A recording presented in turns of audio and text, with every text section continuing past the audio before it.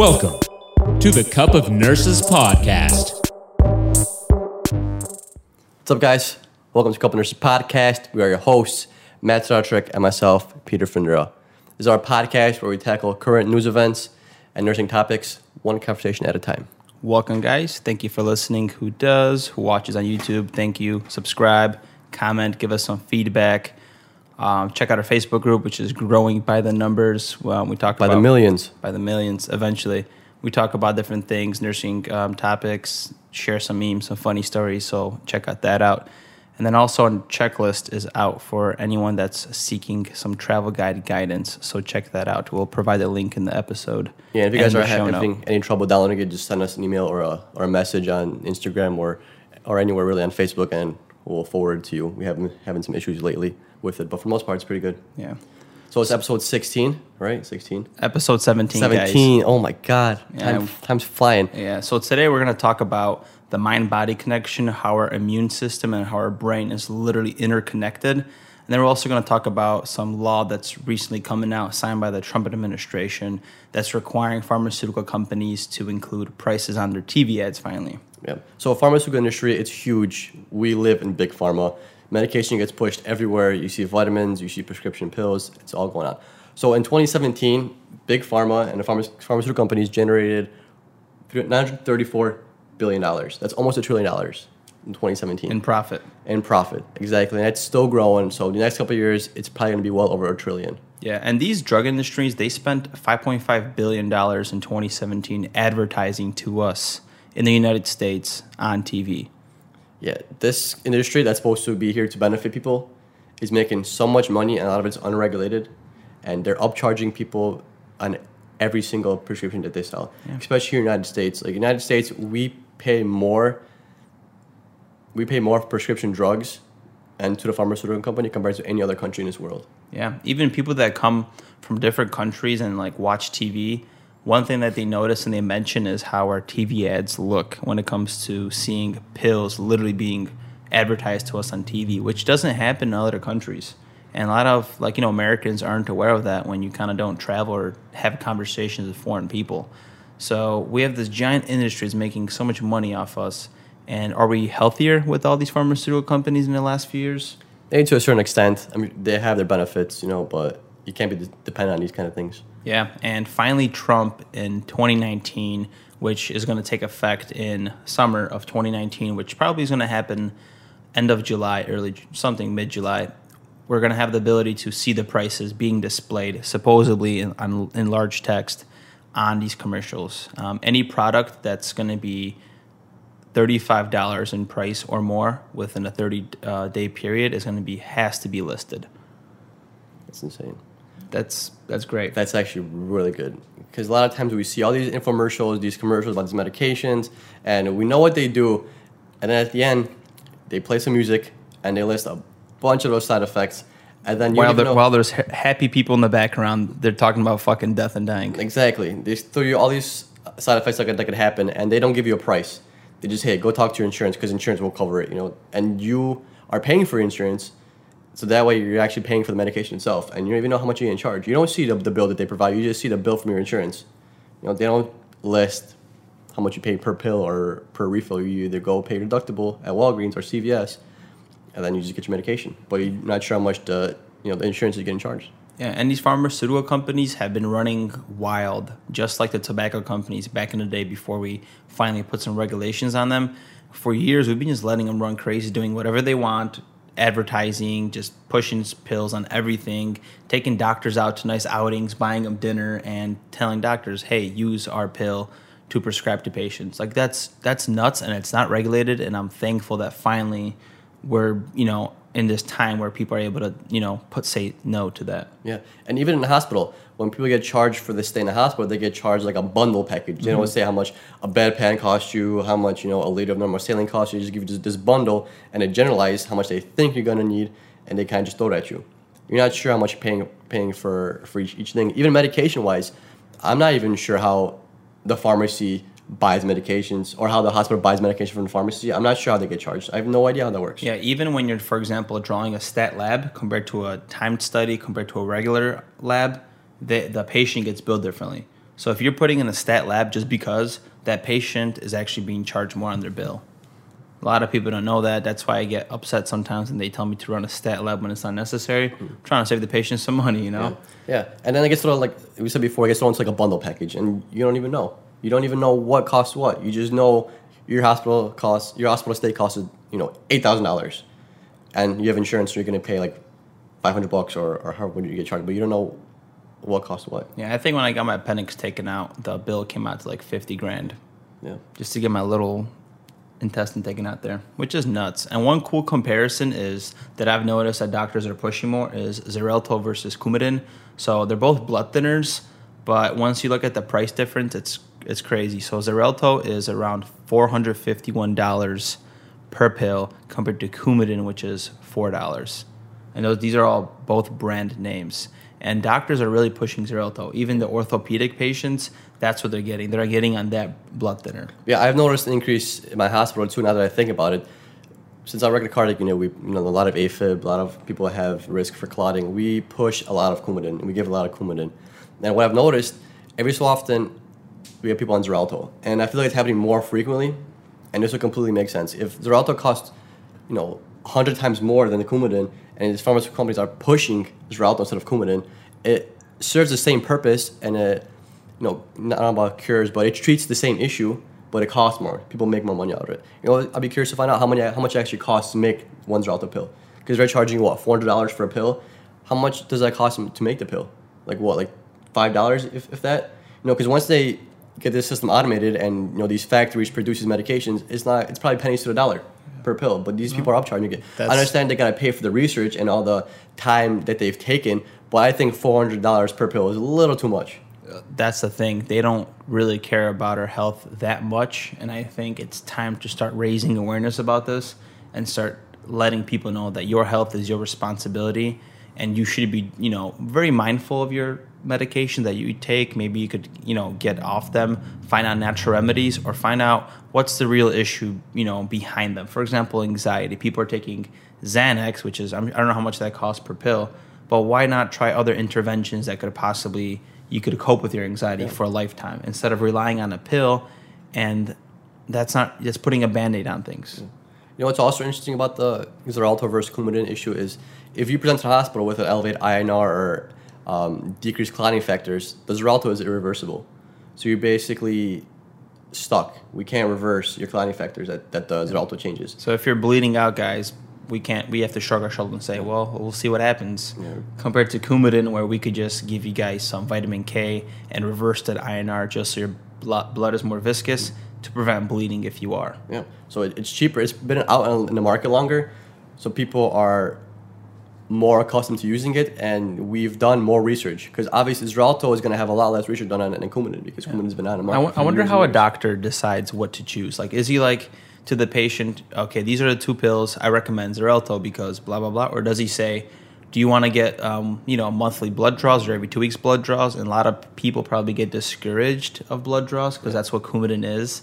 You have to regulate it, and they prefer just taking Xarelto, which is freaking 900x more in money. Yeah, it doesn't require you to do any lab testing. I think for Coumadin, you got to go every month to get your blood checked, every 2 months, depending how stable your levels are. Xarelto gives the benefit of not needing to take labs, but then obviously we kind of have not as close monitoring. Yeah, and I know Xarelto, regarding bleeding, you have a less prevalence of like brain hemorrhages compared to Coumadin, where you have less hemorrhaging in the GI tract. So maybe that's the way doctors look at it. If you're more at risk for a hemorrhagic stroke, could be compared to like a GI ulcer, they'll probably put you on Xarelto compared to, if you're more at risk for GI ulcers compared to brain hemorrhages, they'll probably put you on Coumadin. But the price gap is so huge, and you put yourself at risk of bleeding, and it's harder to reverse that. So I think monetary is a big pusher for Xarelto. Yeah. And like I said, it's easy to match. A lot of loopholes. Patients don't know how much Xarelto costs. It gets thrown under the package.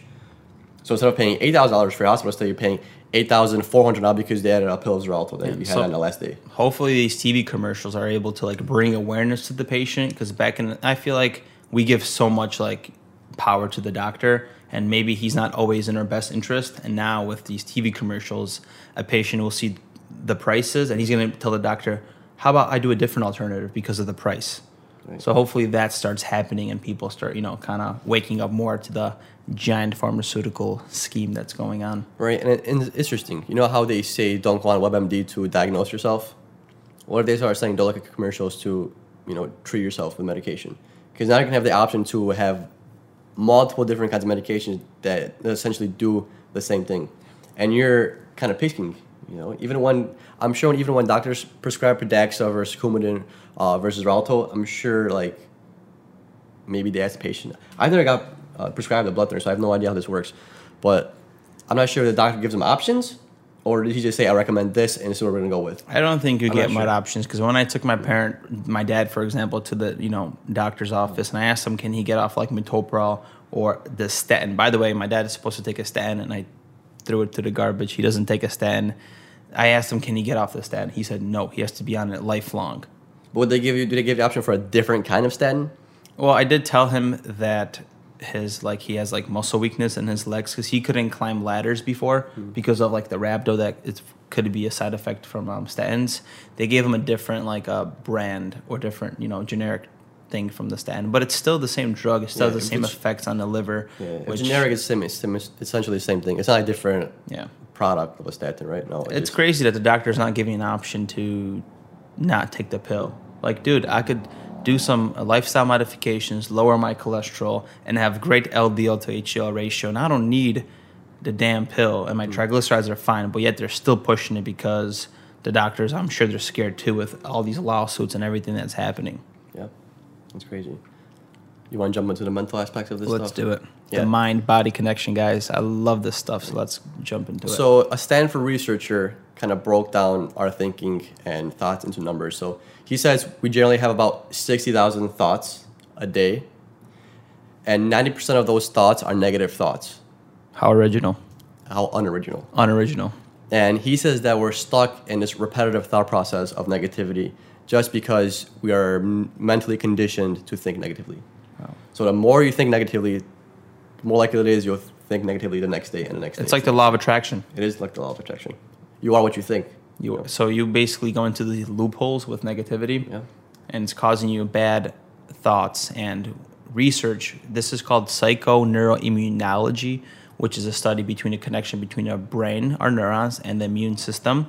We're starting to realize that there's this connection that we thought before was just a theory. So in reality, yes, our mind, our thoughts are directly talking to our body, and it's directly impacting our bodies, what this research is saying, right? Yeah, it's very interesting because over time, as we get better at curing disease and treating issues, we discover new ways of treatment. Imagine before pills, there was herbs. And eventually we found out, hey, we could package these little herbs into little pills, and it would get pills instead of herbs. And now it's synthetic. And now we learn more about gut health. We explore the brain more. We're able to do gene editing. CRISPR's out there. They could do different types of that. So as we gain more knowledge about the way we're going back to our roots in a way. Yeah, we're going back into our roots, but then we're also expanding on those roots, because once you learn the basics, that opens up complex ideas. So you learn more about these basic issues and basic functions, and allows you to kind of think more deeply about it, and maybe has more effect on it than we think. It's very interesting. So these connections, I'm going to read a little phrase here from this Stanford doctor. These connections between what is going on in your mind and your heart and what is happening in your body form the psycho-emotional roots of health and disease. And if we take a closer look into it, we are completely bidirectional with our immune system to our brain circuits. So whatever you're feeding your thoughts, whatever you're feeding your mind is subconsciously affecting your thought patterns. And if you're in loopholes of negativity, your immune system is reacting to as if you're fighting off an infection, is what the research is saying. So if your body is under stress, it releases a stress response. Like one of them is interleukin-1s, which is causing your body to fight off the infection. And now the scientists are saying if your thoughts are negative and you're stressed out, whatever the stress is in your life, it could be multiple things, right? That stress mentally is having the same effect as if you have some bloodborne pathogen, an outside critter affecting your body, and your body is releasing the stress attack. Yeah, the key thing to get out of here is that our body is bidirectional. So our lymph system, our skeletal system, our muscular system, nervous system, it all communicates together. It's not one thing being the head of everything. The nervous system gets stimulus from your lymph system, your immune system, and it communicates with the nervous system of what's going on. And then off of that, the nervous system releases certain neurotransmitters, which allows other organs to respond to that as well. So they all communicate. They all receive stimulus and responses, and they pass those on to each other. Yeah, and I also like that we talked about this before off camera, how you what is it called? You put a piece of paper in front of the wall, and then you have a fake hand. How does that go? I'm sure you have seen this video multiple times, but they have somebody sit straight, and they have a table in front of them, and they have them put their two hands on that table, and they put like a barrier in between. So we kind of have like one eye is looking at one hand, and the other eye is looking at the other hand, and they make you put one of your hands under the table, and put a fake hand there, and they take like a knife or a brick or something heavy, and they smash that fake hand. And you automatically have a startle response. You jump back. But you know that hand is fake.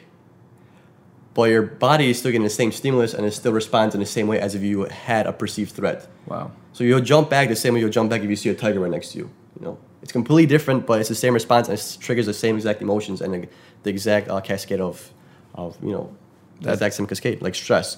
Your body doesn't differentiate between the stress you get from running away from a tiger or the stress you get by being negative. Right. And that's that mind-body connection, guys, that your thoughts are directly impacting you just as if it was physically happening. And as we know what your stress response, that triggers the SNS system, which is the sympathetic nervous system, and it increases heart rate, increases blood pressure, releases cortisol, stimulates glucose production, fat absorption, and it goes down that whole cascade. And imagine always being stressed and your body's always being triggered by the SNS. Your blood pressure is always elevated, your heart's always elevated, you're always making glucose and you don't need to do it. You're making glucose because you need energy because you got to run away from the tiger. But you also need glucose because you're mentally messed up.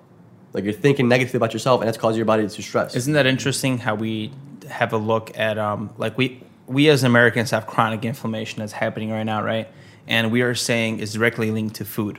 We're saying sugar, one of the culprits, right, in our food system, is causing chronic inflammation.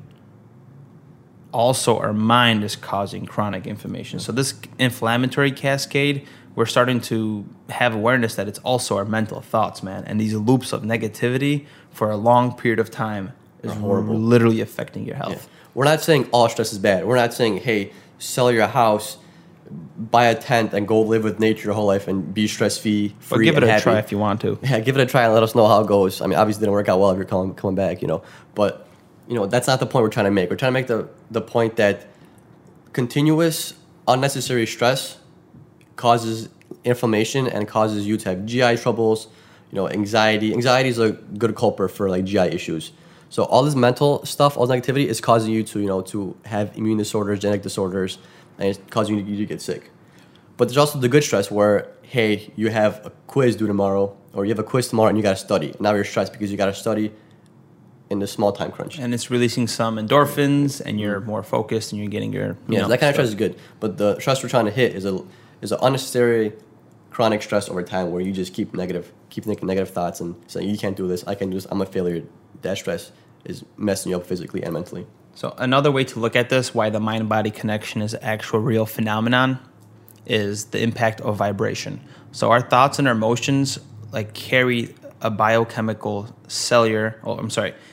these vibrations are affecting our body on a biochemical, cellular, and overall a physiological state. So what's happening is we're starting to realize that our emotions are releasing vibrations, and our body in the smallest form is made out of atoms and water, which are in a constant state of motion. So these types of frequencies and vibrations that are being released by our emotions are directly impacting and influencing the structure and the function of the cell. So and one of them was looking at water molecule. If you have a negative emotion, the structure of the water is different, more rigid. It's not as smooth and harmonious. That's those some intense results. It is. And let me keep going here.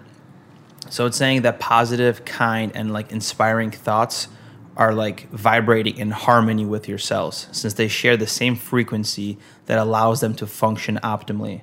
So long story short, positivity, happiness, love, all those good emotions are the same vibrational frequency as the cell that's needed to live normally and function optimally. And that's crazy. If you break it down to like the simplest form, it really makes sense. Like take a human. In human, we're made of tissue, we're made of muscles, and we're made of cells. You break those cells down, you have genetics. Break your genetics down, you have like electrons, neutrons to the level. It's all electrical. Yeah. And how do they function? With movement. Right. Your electrons and protons circle the neutrons. Yeah. It's all made in motion. So obviously, our thoughts can be on frequencies, and that could trigger different types of movement, right? And one way to look at things is, how they say that if you want to live a more positive life, you have to surround yourself with positive people. So like if you're surrounded by negative people, chances are you're going to go into the same feedback loop as they are, negativity. Same thing with this. If you are being a negative person, you think your body's going to work properly and have good outcomes and function, you're not, because that's counterintuitive. Yeah, sorry, there's a truck backing up. There's a truck backing up. Good job.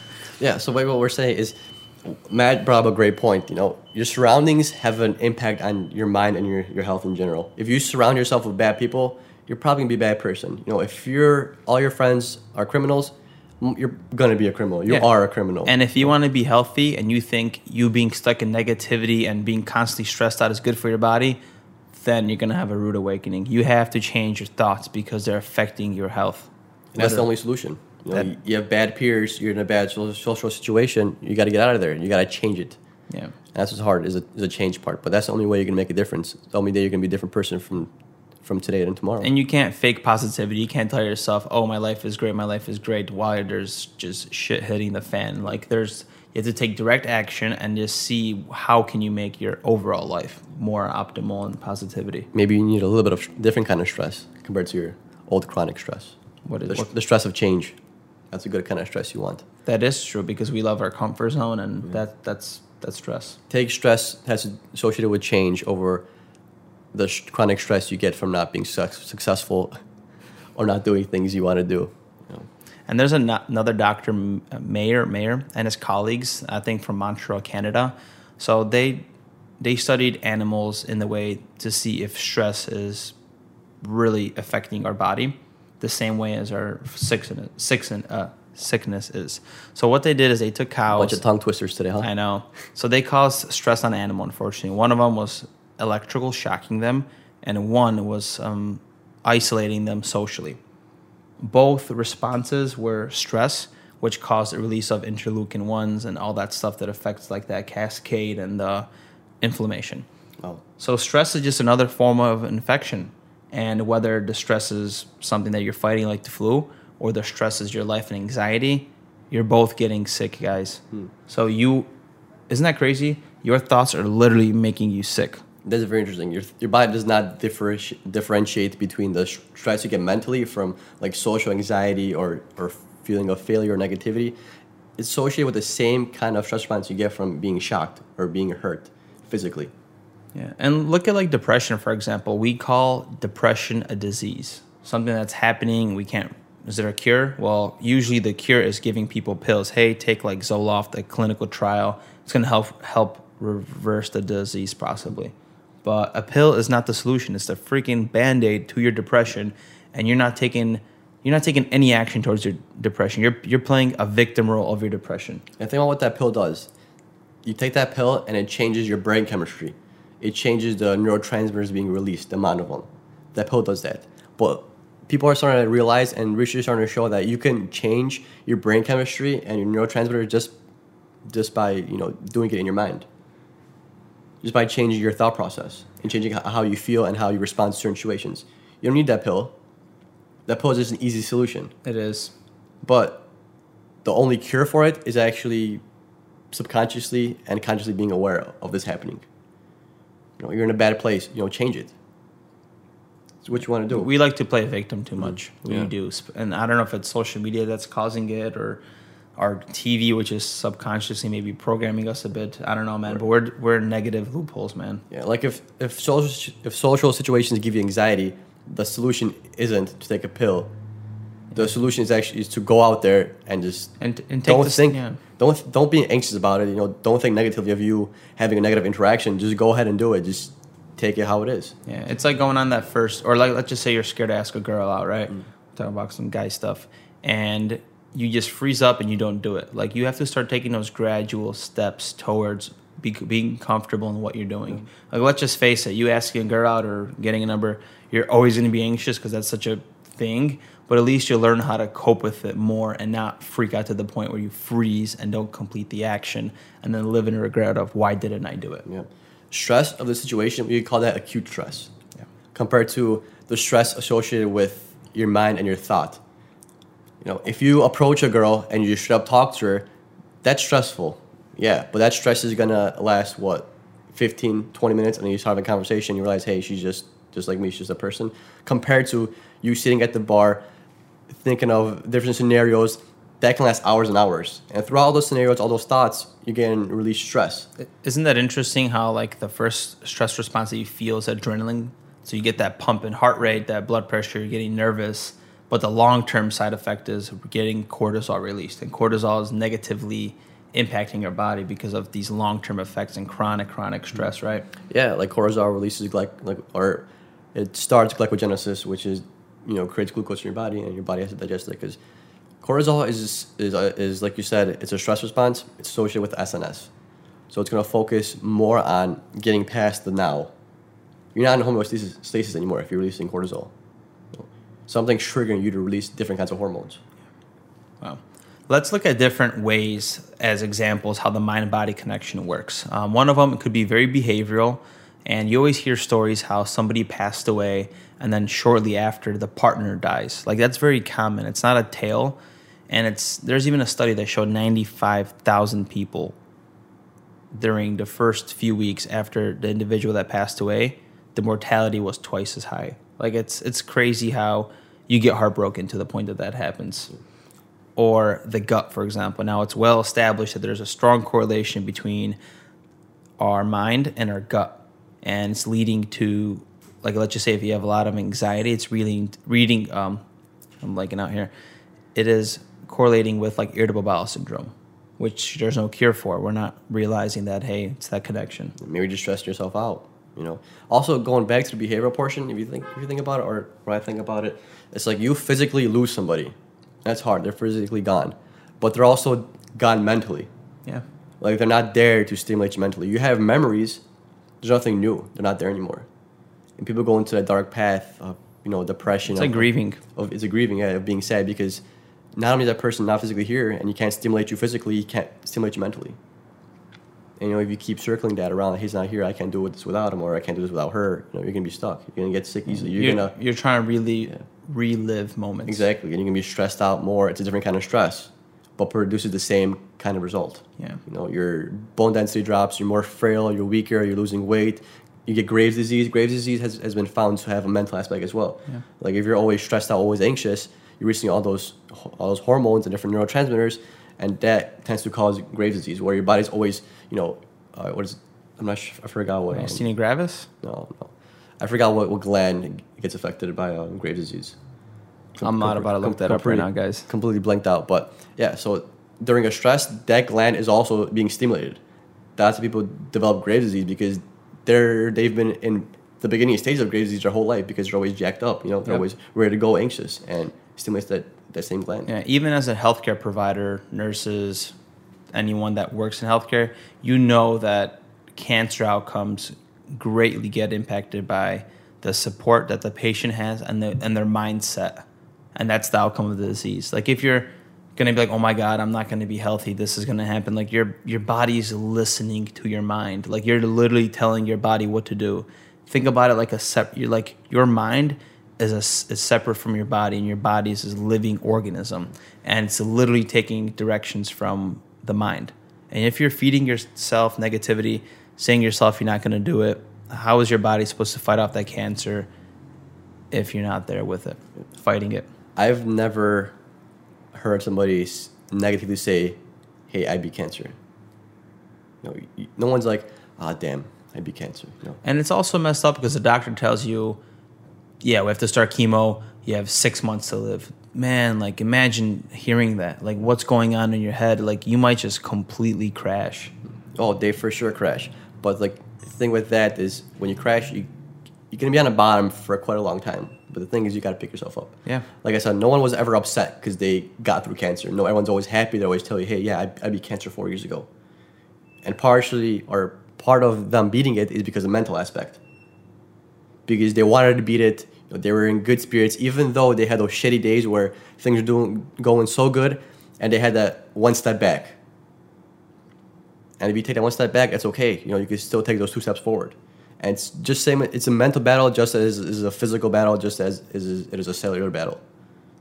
Your mind can play tricks on you, and your mind is one of the keys to get through things. But explain that to a patient that's not aware, that's mentally so zoned in and narrow-minded at the moment with hearing his diagnosis. How is he supposed to do this? It's hard. It's rough. That's why you learn through your own mind. I can't make you a positive person. I can tell you ways to try and be positive, but essentially it's up to you to be positive. Because I can't go in your mind and change shit up. You got to change it yourself. One day. Maybe one day. Or maybe we're already plugged in somewhere. And this is virtual reality. Is this the Matrix? But enter a portal. No, but you never know. Like, I can't go in someone's mind and physically change those thoughts. I'm not going to be like, "Hey, I'm taking this thought and I'll replace it with this thought." No, it's your job to do that. Yeah, but that's why there's those, like, let's just say some people going under hypnosis and they try to, like, reprogram their subconscious. That's interesting. I have done that before, too. For example, sometimes I feel like I'm very sensitive, or sometimes I've learned to cope with it. Maybe it's the soy. It's the soy that I'm drinking. But sometimes I've learned that I take things too personally, and I should let that go. And there was this awesome doctor that was that basically you put on this YouTube video, you go to sleep, and the video goes like you're building this energy shield around yourself to take in more shit and not take it personally. And I don't know, maybe it worked, but it's pretty cool because I'm doing this when I'm sleeping, and somehow my subconscious is just picking this information up, and I wake up and I'm different technically. Yeah. I know Mike Tyson's original trainer, his first trainer and coach, actually took him to a hypnotist, and he actually had the hypnotist hypnotize him into thinking that he's the best in the world. It's pretty crazy. This is before the fights, or this is before he started fighting? This is during training. This is during training. training. all these fights when he first started training, from like the beginning to the end. He's not the best role model, but he's a damn good fighter. But he was a winner before he stepped into the ring. But he said that he won the fight before he stepped to the ring. Okay. So he had a huge mental game over anybody else. And his trainer and coach literally woke him up in the middle of the night just to go over what he learned that day. Just to put positive thoughts in his head. His coach made him repeat and say that he is the best in the world millions and millions of times. Oh. And it's a huge mental aspect. Because there were fighters that were bigger than stronger than Mike. I talked to him like he's my buddy. There were fighters that were stronger and bigger, but how did he beat him then? He fought quicker fighters. But it's a mental thing that you get past. It's interesting how you say that. So same thing with, like, for example, someone that struggles with confidence, you can see it in their body language. Body language is directly showing you how that person is thinking mentally, right? If you're confident, you're the one that has broad shoulders. You have that walk, you have that look, compared to somebody that's like anxious about a situation or doesn't have confidence.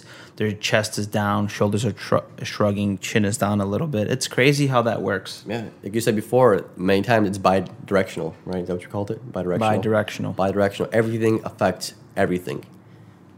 Every hormone, I don't know about every drop of blood, but every organ's going to affect every kind of organ, and it's going to affect every system. We tend to see the physical systems and the physiological symptoms, but we tend to neglect and negate the mental aspects of it. Yeah, just like broken heart syndrome, which when I first seen it, I was so mind blown by it, because when you take an X-ray of this heart after somebody, like, basically your significant other passes away, and under all that stress that you're under and everything that's happening because you're so devastated by the event, your heart and the stress on your heart because of the stimulus is literally shaping the heart in a different form. And we call it it was a special word, like the octopus, right? Broken heart syndrome has a name. It does. I'm not sure what the name was, but Matt's gonna look it up real quick. But on one study, I got, you got it. It's Okay, called for sure. Takotsubo cardiomyopathy, which is basically a device that catches octopuses. They're able to enter it, but they can't escape the device, and that's how they catch them in the wild. Yeah, so broken heart syndrome is literally the heart is shaped the same way as the device that catches a squid. Wow, that's crazy. If you guys could look up this image, how do you look this image up? It's on Google. Just type in broken heart syndrome. Broken yeah. heart syndrome. Oh wow, that's interesting. The shape of the heart is changing based on stress, guys. Yeah, the heart looks bigger, different shape. Yeah, that's something. And it looks like it has a head and then a very small atrium and large ventricles. Wonder why. And you could die from this. Oh, maybe you know why? Because this is related to the stress response, correct? Yes. So if your heart's always pumping, your ventricles are the ones pumping the blood. The blood doesn't stay as long in the atrium, so that's why it's not as big. Because it doesn't need to hold as much blood in the atrium because the blood gets pushed so fast to your ventricles. So you don't need bigger atriums, you need bigger ventricles for more pumping power. And smaller size for atriums because the water or the blood just goes through it instead of pooling in there. Write that down, dude. I think we just figured this out, guys. Boy, there's no cure for it other than your own mental game, guys. Yeah. Another cool study that I found, was this a study that they did? Oh, yeah, it was a study, right? Yeah, another study that I found that's related to immune response is it checked for people's T cells, which is part of your immune system. And this was a study done on students, on medical students. I think it was like 80 of them or 40 of them or something in the 49 males and 26 females. So they checked their blood for T cells a few months prior to the exam, and then they took a blood sample from them actually in the exam. Wow. And they compared their blood just for T cells. They had more T cells when they were studying before the exam compared to the T cells that they had during the exam. So your immune system weakened during the test. T cell, because you were stressed during your test, you were able to make less T cells compared to 3 months before where you're just kind of hanging out. Your immune system was We should make stronger. a study to see how often nursing students get sick compared to being out of nursing school. Do a longevity study of 5 years. From birth, right? So we're gonna bring our results back in about 40 years. We'll be about 65. So if you guys are still tuning into our podcast, we're probably gonna be in Mars talking about humans and stress from birth to age of 40. Yeah, I think by then there's going to be so much technology advances that we're not even have to worry about this. Yeah, it's because we're gonna make them. There you go. It's one way to do things. So, it's not just an interesting study. So stress drops your T cells, makes you more susceptible to infection. And imagine if you're stressed for exam and you get a flu shot, you're probably gonna have those flu symptoms, man. I think that's why you get sick like that. That happened to me before. I know when I was in nursing school, and I got my flu shot during exam week, and I was sick for the next 2 weeks. I was literally sick with flu symptoms. Yeah, that's crazy because I know for certain vaccines they don't inject the actual flu into you; they inject A virus that's yeah, inactive in a way. Yeah, inactive virus, exactly. So you but it still produces the same reaction. Right. So the virus itself and a copy that we made of the virus causes the same reaction. Stuffy nose, headache, all that. That's crazy. A fake virus and actual virus do the same thing. It makes you think. Wow. And then you develop antibodies, and that's why we get vaccinated for MMR and things like that, because we need constant reminder for our immune system that, hey, this is still a threat. Make some antibodies, just in case. Carry that around and neutralize the threat when it comes. Yeah, that's actually wow. Yeah. Learning a lot here talking to you, Matthew. It's been a great time, guys. So whoever's listened to us this long, thank you for tuning in, guys. We talked about the awesome awakening of pharmaceutical companies, where we are finally going to see ad prices. Hopefully, we as humans are becoming awake to that and look back into our bodies, our mental states, which is directly affecting our immune system and our health, guys. Yeah, we might have that point in time in which instead of we going to the doctor to see what he's going to prescribe us, it might be us going to the doctor because we think we need this, which is going to be very interesting. Hey, I saw this information about this drug. I feel like I'm a benefit. So the doctor is literally going to become this little script person where you tell him what you want, and then he writes it out for you. You tell him what you want, and he sees if it's worth it, and then he'll give it to you. Interesting. Business, healthcare, all ties together. Exactly. Just like our different kinds of body systems, all tie together. Same with the economic system. Into one unity, the mind, the body connection. 369. 369. Guys, take care and have a great week, okay? Keep it smooth, Oakland.